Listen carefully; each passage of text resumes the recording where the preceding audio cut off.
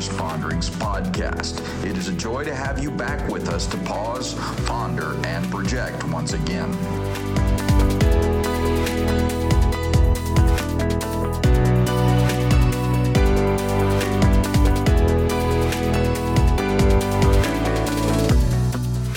This week's podcast, Jim takes a look at our life, our course, and our ministry. So I turn the mic over to the host, Jim Poitras, for him to expound on today's subject matter. Hello, everybody. This is Jim Poitras with the Poitras Ponderings podcast. You know the drill. It's the place. It's the podcast where we pause, we ponder, and we project. I trust that your week is going well. I trust that your day is going well. And now it's time to just sit back and listen and take a little bit of an inventory of the three phrases for the daily climb. Acts chapter 20, verse number 24. Most of you that know me know that the book of Acts is my favorite book in the Bible.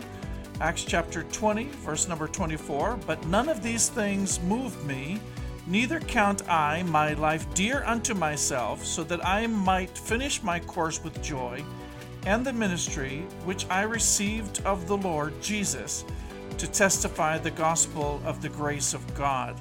As I read that verse in Acts chapter 20, verse number 24, there are three particular phrases that I note, and these are three phrases for our daily climb. The phrases are my life, my course, my ministry. "But none of these things move me, neither count I my life dear unto myself, so that I might finish my course with joy, and the ministry," it's my ministry, "which I have received of the Lord Jesus, to testify the grace or the gospel of the grace of God." Warren Wiersbe is one of my favorite writers. He's a fabulous writer, and reading through his classic entitled "The Bumps Are What We Climb On," The Bumps Are What You Climb On, there was a chapter in that book called "How to Keep Going" that really grabbed my attention, and it provides the seed thought for this podcast episode today. In looking at the Apostle Paul, he did not count his life of any value. What he did value was to finish his course and his ministry, and that's why he looked very closely at his life, his course, and his ministry. Those are three phrases for your daily climb, my friend, on the Poitras Ponderings podcast. My life, my course, my ministry. My life. We all know that we have just one life to live. Warren Wiersbe says his life was not a treasure for him to guard, speaking about the Apostle Paul. His life was not a treasure for him to guard. It was a treasure for him to invest. Romans chapter 12, verses 1 to 2, you've heard me quoted on this podcast before, but the Apostle Paul said, "I beseech you, therefore, brethren, by the mercies of God, that you present your bodies a living sacrifice, holy and acceptable unto God, which is but your reasonable service, and be not conformed to this world, but be ye transformed by the renewing of your mind, that you might prove what is that good and acceptable and perfect will of God." Another translation, probably a paraphrase, says this: "So here's what I want you to do, God helping you. Take your everyday, ordinary life, your sleeping, your eating, your going to work, and your walking around life, and place it before God as an offering. Embracing what God does for you is the best thing you can do for Him. Don't become so well adjusted to your culture that you fit into it without even thinking. Instead, fix your attention on God. You'll be changed from the inside out. Readily recognize what He wants from you and quickly respond to it. Unlike the culture around you, always dragging you down to its level of immaturity, God brings the best out of you, develops well-formed maturity in you." We all know that God has a plan for our lives. God has a plan for your life. God has a plan for my life. It's time for us to conform to the plan, to run to the plan that He has for us, and to live it. And that requires daily pulling ourselves onto the altar of sacrifice and surrendering our lives for His ultimate and highest purpose for us. Jeremiah chapter 29 and verse number 11 says, "For I know the plans I have for you, declares the Lord. They're plans to prosper you, not to harm you, plans to give you hope and a future."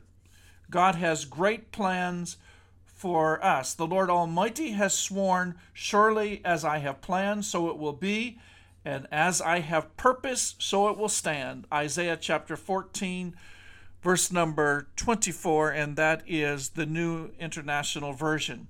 My life, the second point in the daily climb, is my course. When you think about the word course, it actually speaks about life's race. You and I are assigned our track, our own track, in this race that we are running in. It's a special lane that's prepared for us. Warren Wiersbe said, "The important thing is that we obey the rules, keep running for the prize, and stay in the correct lane." And I believe that that was Paul's aspiration. That is my aspiration as well, to run well. He kept his eyes on the race. It's true that there could be obstacles that will come our way. No one has promised that the race is going to be easy. In fact, the word race comes from a word that means agony. So the race, it's tough, but it's well worth it. And we can make it, and there are patriarchs of old that are cheering us on.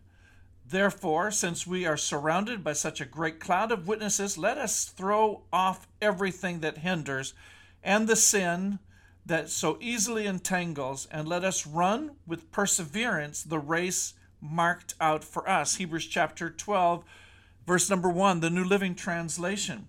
So give it all you've got. I don't know about you, but I'm running hard for the finish line. I'm giving it everything I've got. No sloppy living for me.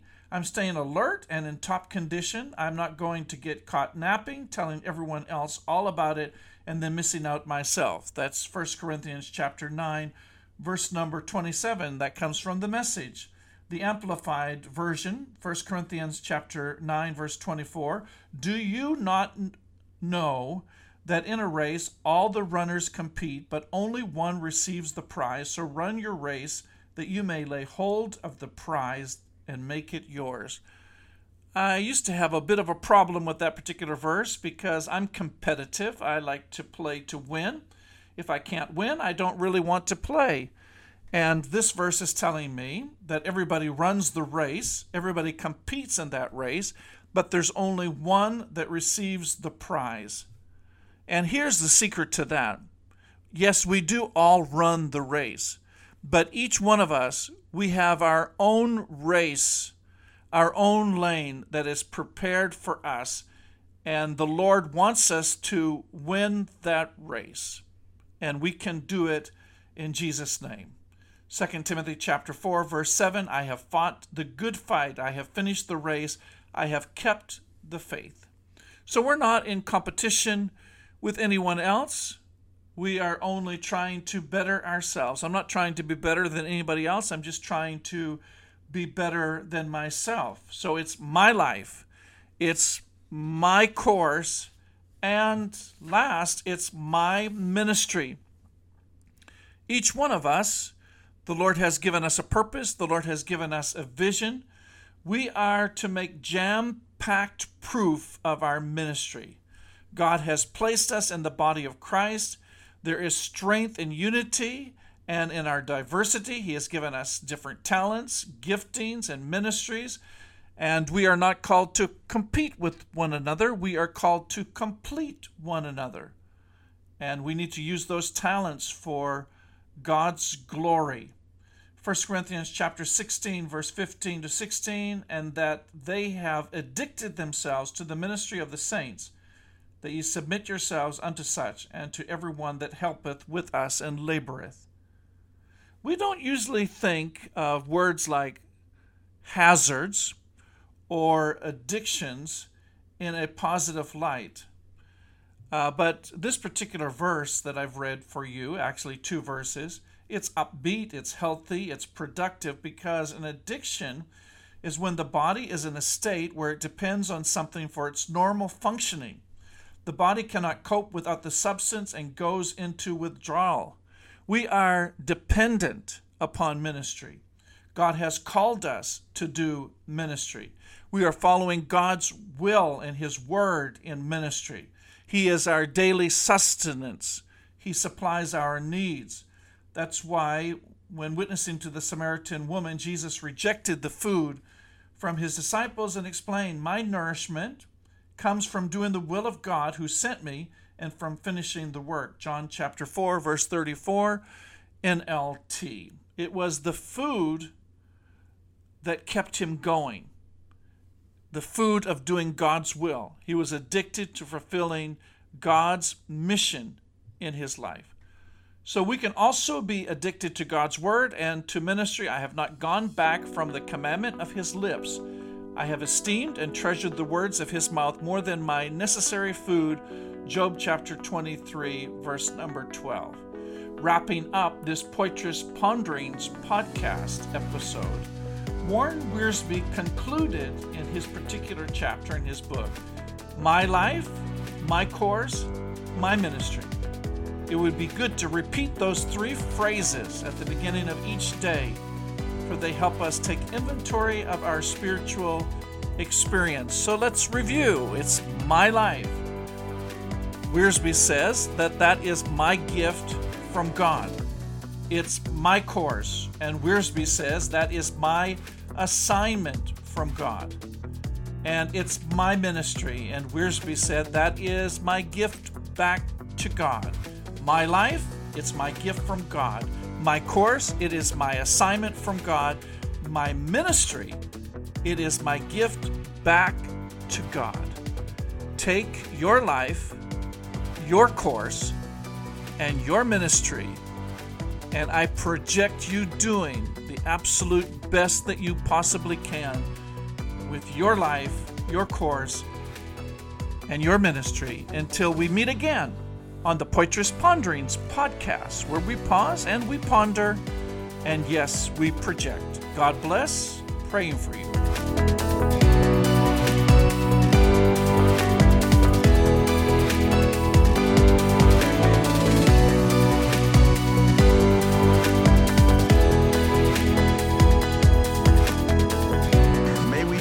Appreciate the life we have been given and the opportunity to travel this course and fulfill a ministry for Jesus Christ. God bless.